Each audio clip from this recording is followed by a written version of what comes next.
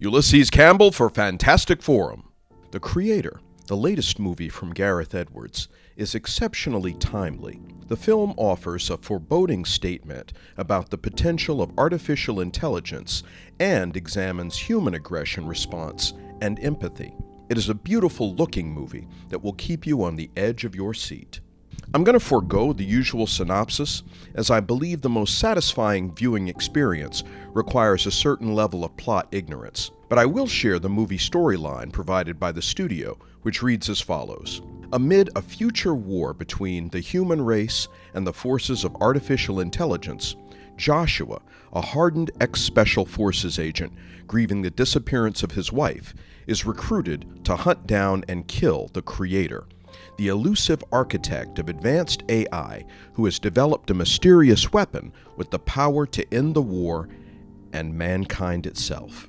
Joshua is played by John David Washington, who gives a sublime performance in the lead. Jenna Chan and youthful newcomer Madeleine Yuna Voiles co-star. Voiles is absolutely outstanding. The Creator also features Allison Janney, Ken Watanabe, Sturgill Simpson, Amar Chandra Patel, Mark Minkacha, Robbie Tran, Ralph Ineson, Michael Esper, Veronica Ngo, Ian Verdun, and Daniel Ray Rodriguez. Gareth Edwards has made a singularly excellent film here. He and co-writer Chris Weitz have crafted a moving story that is emotionally sophisticated and morally complex. In opening, I said that the tale was timely, and the notion that artificial intelligence grows unchecked to the point where mankind feels threatened enough to go to war is a fascinating extrapolation of the nascent point at which we find ourselves with the technology today. Also, the idea humanity could wage war against artificial intelligence, a war whose outcome is uncertain, is sobering. Obviously, this idea isn't new, but the presentation here makes it unique. I can't say enough about the stars. John David Washington is a phenomenal performer. I'm sure part of his talent is genetic, but the actor has developed his ability and his work stands on its own. And Joshua's struggle to come to grips with his situation draws empathy from the audience. Likewise, the talented young Madeleine Yuna Voiles is especially adept at making the viewer feel for her character. I wish Jenna Chan had had more screen time. She is a wonderful actress, and I would have liked to have seen more of her character, although she makes the most of all her minutes. Allison Janney gets to stretch some acting muscles she doesn't generally use.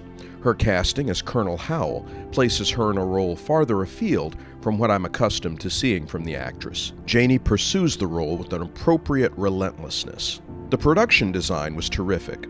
The overall aesthetic that is established effectively sets the tone for how the audience perceives the environment, enabling Edwards to tell this story. Other elements that made The Creator special are the costumes and beautiful CGI work. Hans Zimmer delivers a haunting score that further solidifies the atmosphere. I encourage you to see this movie in IMAX if possible. The format lends itself to the viewer being able to maximize the experience the film offers. The Creator has a healthy runtime of 2 hours and 13 minutes. I didn't realize the movie was quite that long. I was engaged the entire time. It is rated PG-13 for action, adventure, drama. Nudity, sex, and questionable language were at a minimum, but the movie features an abundance of violence, some perpetrated against human-appearing robots. If you choose to take your children, they may have questions. I think a discussion on the relative morality of who is real and what constitutes life is warranted.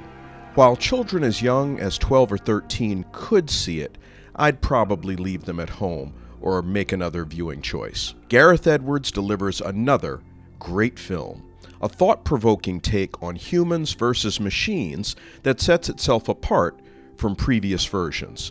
3 stars out of 4. Ulysses Campbell for Fantastic Forum. Fantastic Forum airs from 4 to 5 p.m. on Saturdays on WERA 96.7 FM in Arlington, Virginia.